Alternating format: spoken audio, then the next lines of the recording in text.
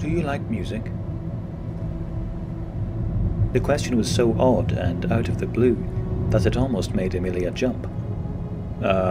She said, glancing at Chancellor Patricia Hallow, who was smiling thinly. Yes, I do. I thought so, the Chancellor replied. I noticed that you had your earphones in when I was approaching the college. Amelia suppressed a nervous swallow. You may play your music in the car if you want. It has Bluetooth, of course. No, that's all right, Amelia said quickly, but the Chancellor waved away her protests. Felix, she addressed the AI, connect to Amelia's phone and play some music. Connected, Felix's voice replied from the car's dashboard. Amelia's heart was beating out of her chest.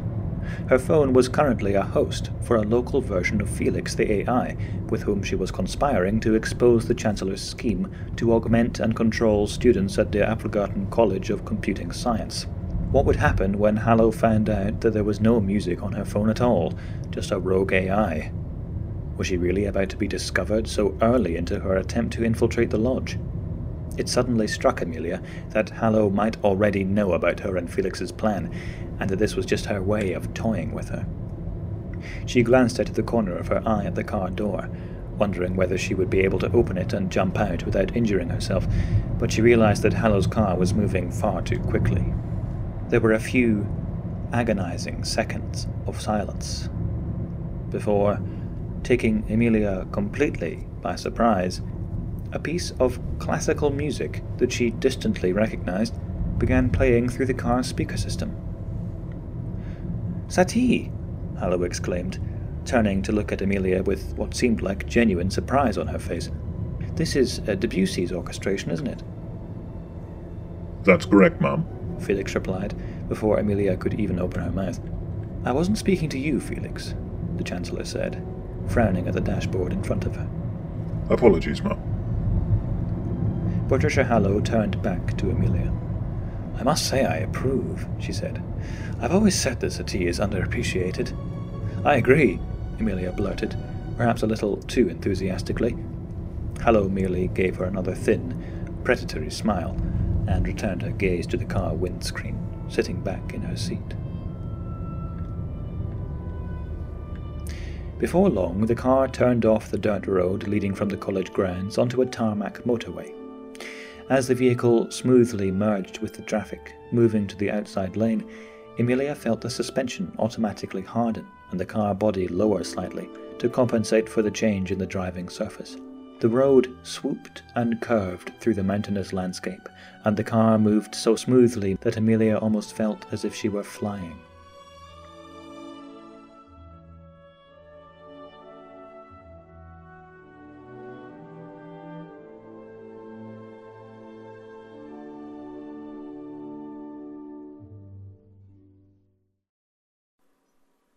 After a while of this, Amelia began to calm down.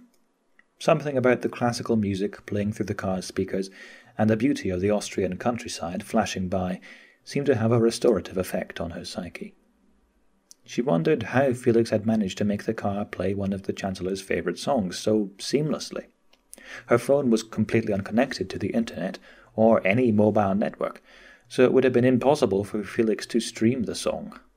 He must have downloaded it onto Amelia's phone from her laptop at the same time as he had downloaded himself.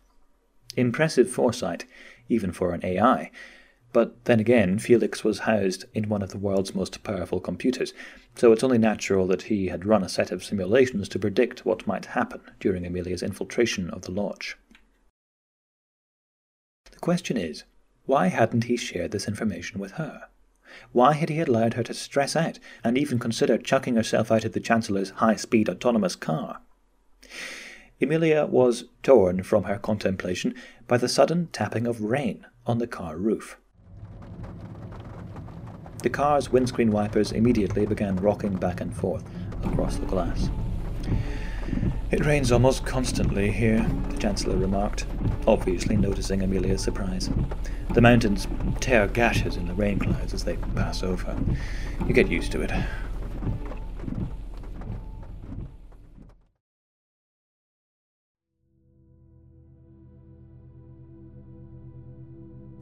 They were now near the foot of a great range of snow-capped mountains.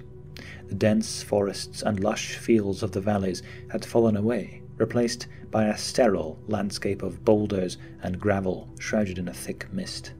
The road had thinned, and the other traffic had gradually dissipated.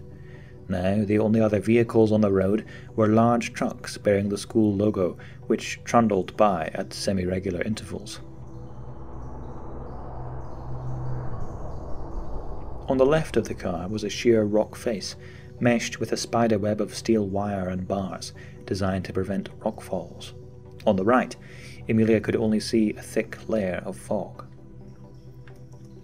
After about 15 minutes of climbing, the Chancellor spoke.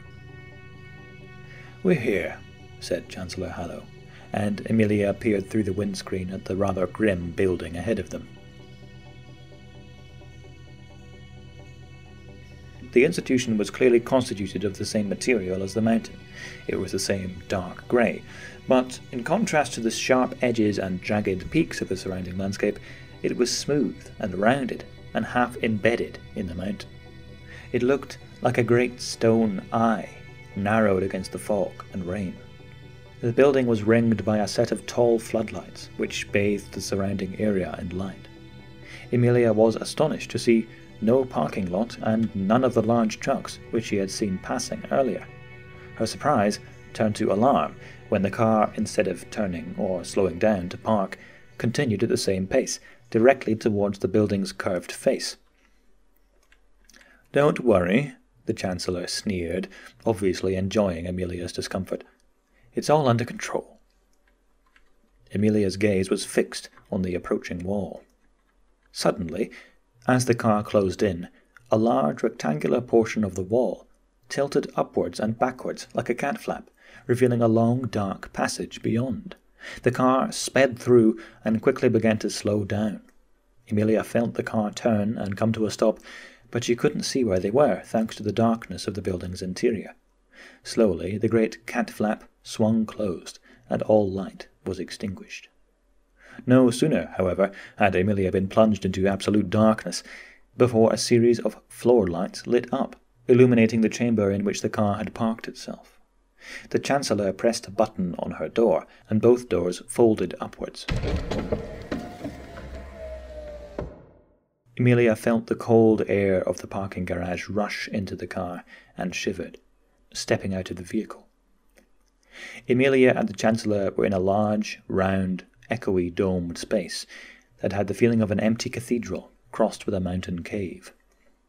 "This way," the Chancellor said, gesturing for Emilia to follow her as she made her way towards a door in the curved wall, which slid open as she approached. Emilia followed Chancellor Hallow through the door and down a long corridor lined with dozens of doors, leading off to a maze of other identical corridors, rooms, and vehicle bays. Every room in the facility seemed to be lit from below with dim white light, making everything appear indescribably uncanny. Emilia was struck by the lack of other people. So far she had seen and heard no one, despite the striking echo of the stone walls, which amplified even the slightest noise. Emilia was certain that the Chancellor could hear her rapid breathing. After what felt like ages, the Chancellor stopped in front of a set of double doors, which lit up at her approach. A human-sounding voice came from a speaker that Emilia couldn't see. "Morning, Chancellor. You're here with Miss Jaeger?" The Chancellor sounded slightly annoyed. "Yes, Professor Moonstone. Please let us in." "Of course," came the reply.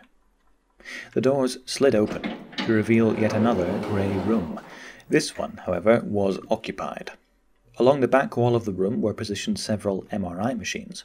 Across from them was a desk, behind which was sitting an old, balding man in a lab coat with a pair of half-moon spectacles resting on the bridge of his nose. He smiled kindly at Emilia. "Good morning, Miss Jaeger," he said, nodding. Emilia smiled thinly. "Emilia, this is Professor Moonstone, my deputy at the lodge," the Chancellor said quickly, obviously not wanting to drag out the introduction any further. She turned to the Professor, who was still looking at Emilia. Emilia was uncomfortably aware of Moonstone's gaze. His expression was very hard to pin down, but it was putting her on edge. The Chancellor seemed to be picking up on this odd behavior as well. "Alfred," she said, tilting her head to one side, "is everything prepared?" Moonstone seemed to snap out of his daze. "Indeed," he said, greasily, pushing his chair back and standing up. "We'll just be using Machine 1 for this procedure." He tapped a button on a keyboard on his desk, and the double doors behind Amelia and Chancellor Hallow slid shut. The Chancellor turned to Amelia and, in a manner that seemed practiced, lowered herself slightly so as to peer directly into her eyes. Amelia's face burned with embarrassment. "Now, I don't want you to worry," the Chancellor began, in a soft, motherly tone, "but everyone who goes to the Lodge needs to go through the MRI scan. We use it like a lie detector, except it's far more reliable. The Lodge is full of cutting-edge technology and research, so it's natural that our competitors would want to obtain it. We just want to take a quick scan while we ask you a few questions. It'll be over in a few minutes. Is that okay?" Amelia knew, from talking to Felix, that Chancellor Hallow was planning to anesthetize her during this MRI scan. The AI had said that he had made arrangements to allow her to bypass this, but she wasn't exactly sure how this would work, with both the Chancellor and Moonstone in the room. Perhaps Felix hadn't accounted for this. What if this was the moment where everything went wrong, and her plot was discovered? Amelia realized that she had been so stressed for the past hour that this new crisis was barely having an effect. Her descent from the adrenaline high of her car journey with Hallow was making her completely numb. "That's okay," she said, in a voice that sounded so natural and relaxed that even she was shocked. The Chancellor appeared extremely relieved. "Excellent," she said. "Now, if you could proceed to the machine on the far left there and put any electronics or metal jewellery on the table, we'll tell you when to get in." The Chancellor turned and walked behind the desk, stopping behind Moonstone, who was staring at Amelia again. Turning her back on them, Amelia walked over to the MRI machine and dug her phone out of her pocket. She looked at the black screen and thought about what Felix was thinking, looking back at her secretly through the front-facing camera. Was he screaming through the earphones to run? Perhaps she would never know. She had no option but to trust that his arrangements would see her through, whatever they were. The machine abruptly made a loud clunk, and a portion of the bed opened up, revealing a plastic board for her to lie on. Most MRI machines covered only the patient's head and upper body, but this model appeared to completely encase the subject in a glass tube, around which the scanner rotated freely. "All right," Professor Moonstone called from the other side of the room. "You may get inside now, Miss Yeager." Amelia sat down on the plastic bed, before swiveling around and pushing herself fully into the machine. After a few seconds, the glass lid shut, sealing off all outside noise. All Amelia could hear was her own breathing.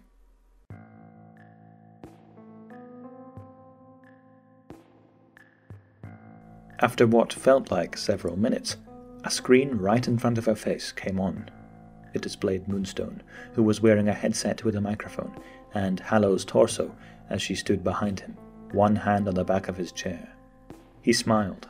"Hello, Amelia," he said warmly. "Can you hear me?" "Yes," Amelia replied, surprised by how loud her voice sounded in the small chamber. "Great."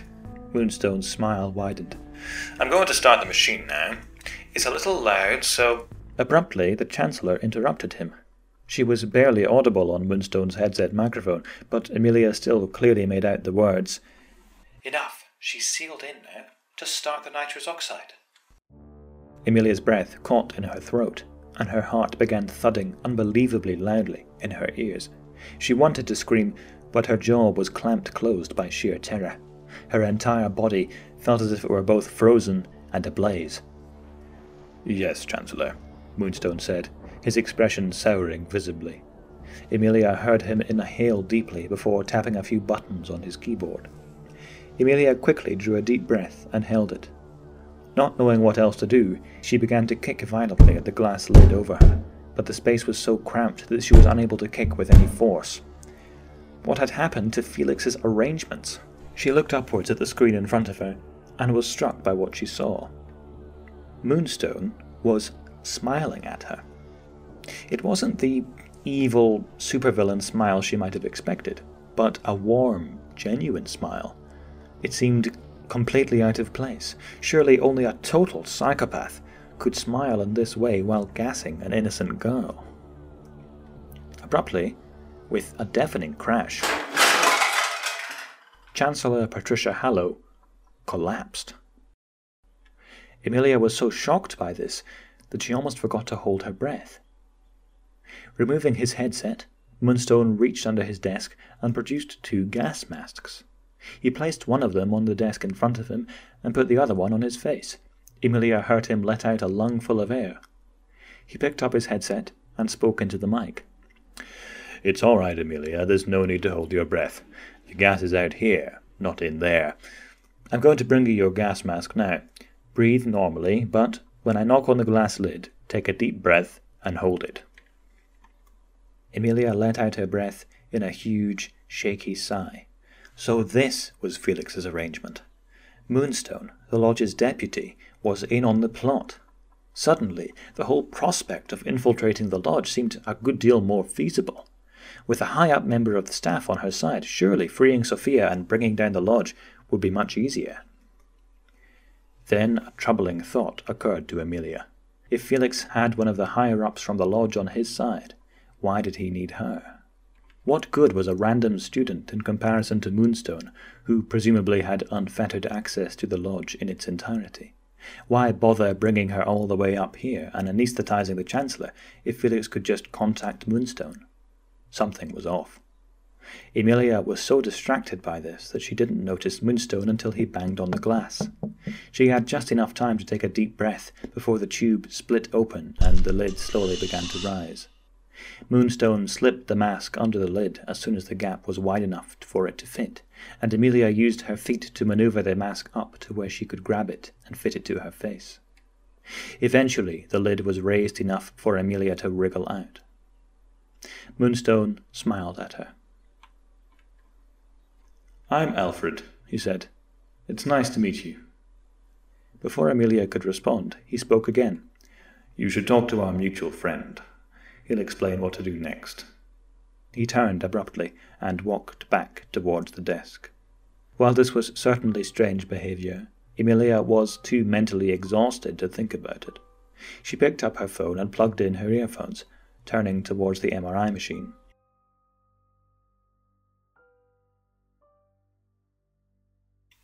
"Well done," said Felix in her ear. "Everything has gone perfectly to plan." You could have told me that we had Alfred on our side," Emilia whispered, coarsely, glancing over her shoulder at the professor, who had sat back down at his desk. "I couldn't risk you behaving differently towards him," Felix said, matter-of-factly. "Hallow would have noticed. She notices how people behave towards him. She's very possessive of him, in fact. Poor man." "How come you need me if you have him?" Emilia whispered. "Because I don't have him for much longer," Felix replied. "Alfred is augmented, like the rest of the staff here. I couldn't make use of him while his every experience was being monitored, so I've had to disconnect his augmentations from the lodge's servers." "You can disconnect the augmentations?" "Yes, but they have a kill switch in them. If they go for more than 24 hours without a connection to the lodge, they self-destruct. It's part of the lodge's security policy. Alfred is quite old. He wouldn't have managed to escape in time, but he has agreed to help you." "He's only known about this for 24 hours? "Yes, but I knew from my psychometric data that he was very likely to agree to help you. He's a good person, really. Very good." Emilia turned to look at Professor Moonstone and gasped. He was sitting at his desk, slumped over, drooling into his lab coat. He had taken his gas mask off. "It'll be completely painless this way," Felix said. "It'll happen while he's unconscious." Emilia felt like throwing up. She turned away from Moonstone and leaned against the MRI machine to avoid falling over. "Emilia," said Felix, "I chose you to save Sophia because I was sure you'd be able to deal with this. I know you understand. Alfred's death is necessary. He agreed to this." "He didn't exactly have a long time to think about it," Emilia spat. balling her fists against the MRI machine and trying not to look back towards the desk. He spent his working life participating in immoral research. He has seen and done terrible things. He will die a hero. He's saving lives. Would you really deny him his redemption? Emilia let out a long sigh and turned around again. Alfred had slumped a little more onto his desk. She didn't have time to think about this now. Walking past the unconscious scientists, Emilia approached the door, which slid open, and exited the room, gazing around the long, empty grey corridor. The door closed quietly behind her. "Left," Felix said. "Then take the first door on the right. You can remove your mask now. The door to the MRI room is more or less airtight." Emilia obeyed, pulling the mask from her mouth and allowing it to hang around her neck by its elastic cord. She followed Felix's directions through the maze of identical corridors. Peering around every corner, Emilia was astonished by the lack of staff. Just like before she entered the MRI room, she saw and heard no one at all. Emilia was just about to ask Felix about this when she felt the temperature drop suddenly. "Almost there," Felix said. "It's this door on your left." Emilia turned to see a door that was, unlike every other door in the facility, made of transparent glass. Beyond it, thick snow whipped violently across a large metal platform that seemed to be hanging over the edge of a cliff. Presently, Emilia understood why. A perfectly spherical glass funicular carriage descended silently into a recess in the platform. Through its transparent walls, Emilia could see a set of two luxurious-looking couches opposite each other on a flattened floor, which was also made of glass. "It's empty?" she frowned. "Yes, they are constantly going back and forth. They don't need to be called," Felix explained, "which means you'll have to get on it quickly before it begins its ascent. It'll be cold out there, but the carriage walls are heated." Emilia put her hand on the door handle and paused. Something didn't seem right about the carriage. It felt almost too easy. A luxurious glass ball to take her all the way to this secret mountaintop lair? "What about at the summit?" Emilia asked. "Won't they ask why I'm alone? Why I'm even conscious?" "Don't worry about it," said Felix. "I've made arrangements." "What arrangements?" "I'll tell you once you're in the carriage, but you need to go, now." Gritting her teeth, Emilia pushed at the door, which was immediately flung back against her by the harsh wind. Using her shoulder, Emilia slammed into the door, flinging it open, and gasped. The wind was unimaginably cold. It felt like her whole body was being slashed by razor-sharp sheets of ice. The door was slammed violently behind her by the wind, and she quickly made her way towards the funicular carriage. Barely able to see from the snow, Emilia covered her face with her arms. When she reached the carriage, its glass doors slid open, and a rush of hot air steamed out. Without hesitation, Emilia rushed into the glass sphere, and the doors slid shut behind her, sealing out the deafening howl of the wind. The air inside the carriage immediately began to heat up. Emilia let out a sigh of relief. She sank into one of the couches, completely exhausted. After a few seconds, the sphere slowly started to move, trundling along the rail track, which was mounted to the top of the carriage instead of the bottom, giving Emilia the feeling of being inside a cross between a ski lift and a goldfish bowl. Emilia was almost starting to enjoy the warmth of the carriage before she glanced back towards the door of the facility, and her heart froze with terror. Standing at the railing, watching her with a dull, glazed look in their eyes, were both Chancellor Patricia Hallow and Alfred Moonstone.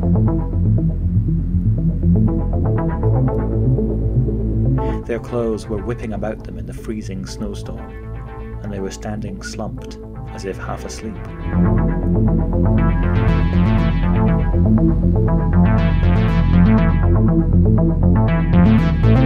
Emilia jumped from the couch and crossed the carriage to get a better view. She leaned against the glass ball, but quickly jumped back, hissing in pain. The glass felt as hot as a radiator on her palms. She began to panic. "Felix?" Emilia said. The AI said nothing. "Felix," Emilia said. bringing the microphone on her earphones closer to her mouth and checking whether the headphone jack had become dislodged from her phone. Again, Felix gave no acknowledgement. Emilia looked up, back towards the ominous pair on the railing, but they were too far beneath her to see through the snow. Emilia cried out in pain and dropped her phone. It had just given her an electric shock. Her phone clattered against the transparent surface of the carriage floor, pulling her earphones out of her ears as it bounced across the glass sphere. Emilia watched in horror as her phone began to smoke. It was cooking itself, drastically overheating to the point where the plastic around the screen was starting to warp and melt. Completely overwhelmed by what was happening, Emilia simply gawked at the phone as the glue holding it together started to liquefy, causing it to slide apart. Without warning, the carriage dramatically increased its speed. Emilia, unprepared for the G-force that this produced, stumbled across the cabin and involuntarily threw her arms out in front of her, planting both of her palms squarely on the wall at the back of the cabin. Emilia screamed in agony and heard a sickening hissing sound. The walls were far hotter than they had been when she had first touched them, like the plate of a clothes iron. Unable to stop herself, Emilia fell backwards onto the glass floor away from the wall with a thud and yelped again, scrambling to her feet before diving onto one of the couches. The chamber was filled with a horrific stench of burned hair. Emilia let out a quiet sob and tucked her knees into her chest, keeping as far away from the glass walls and floor as she could manage. It was becoming unbearably warm inside the carriage. She felt as if she were inside a great glass kiln.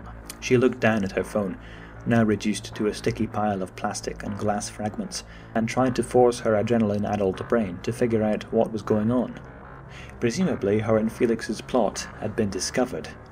Perhaps Moonstone and Hallow had been in on it all along, and were only pretending to be unconscious while she was in the MRI room.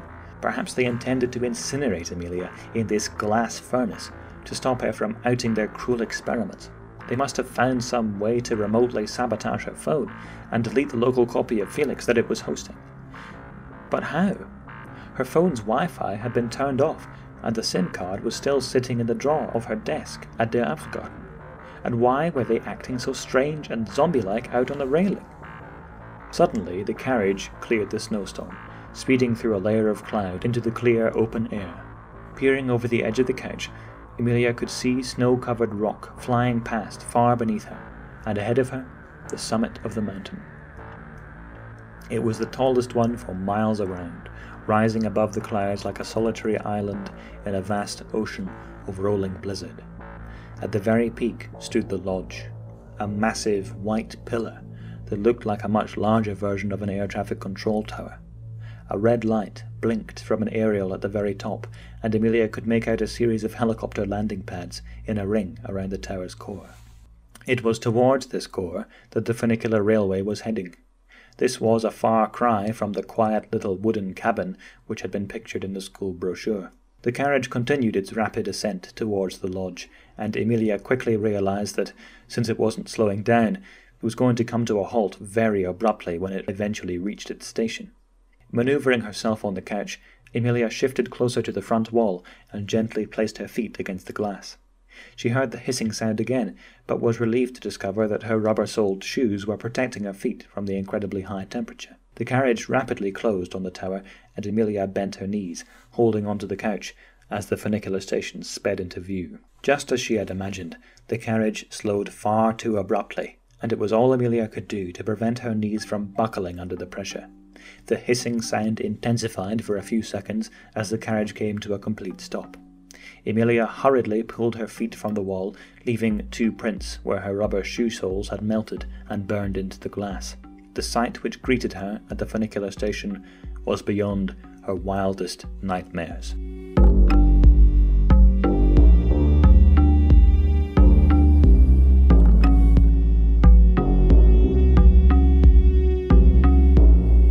Standing on a series of interconnected railings which made up the funicular station, slumped in the same sleepwalking stance as Hallow and Moonstone had been, were close to 100 people. Their heads lolled lamely around on their necks.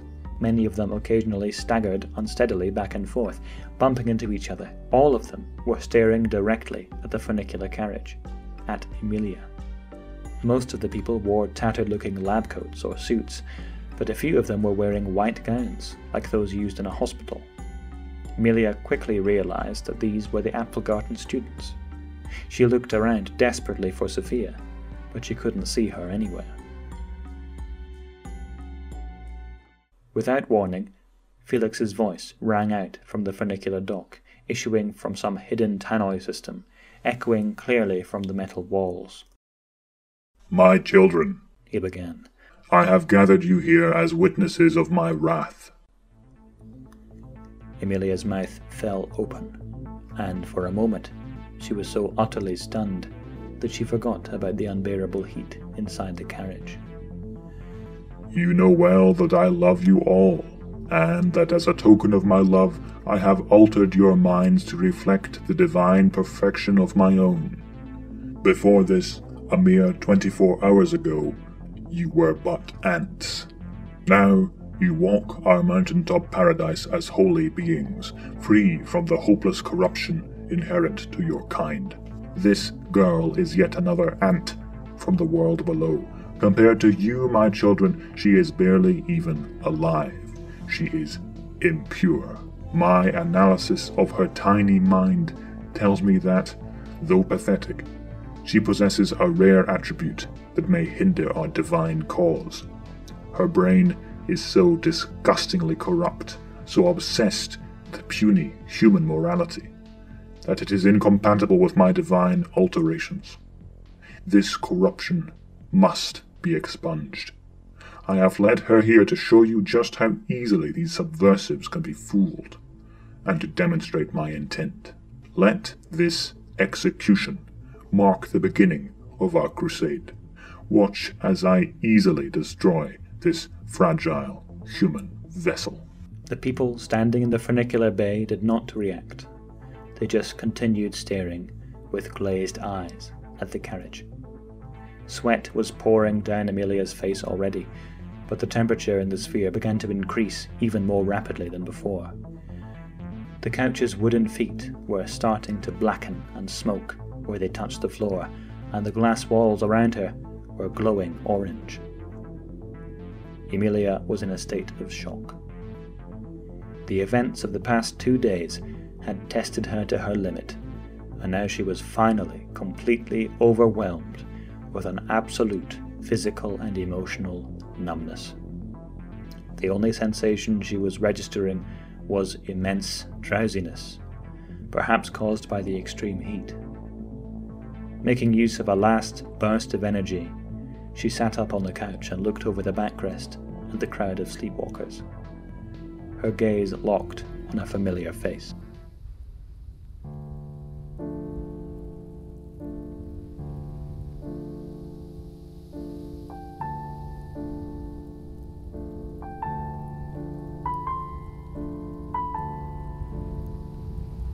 Sophia did not look like the other members of the lodge. She was dressed in the same hospital-like gown as the other students, and she was similarly unkempt in appearance, but her expression was different. Unlike the zombified shufflers around her, who wore neutral, mindless faces, her face was locked into an expression of utter terror. She gave the impression of someone frozen in ice, unable to move, but aware of everything around her. This was the last thing that Emilia remembered, before the wooden feet of the couch collapsed and the glass floor shattered into 1,000 pieces, sending her plummeting towards the icy mountain slope far below.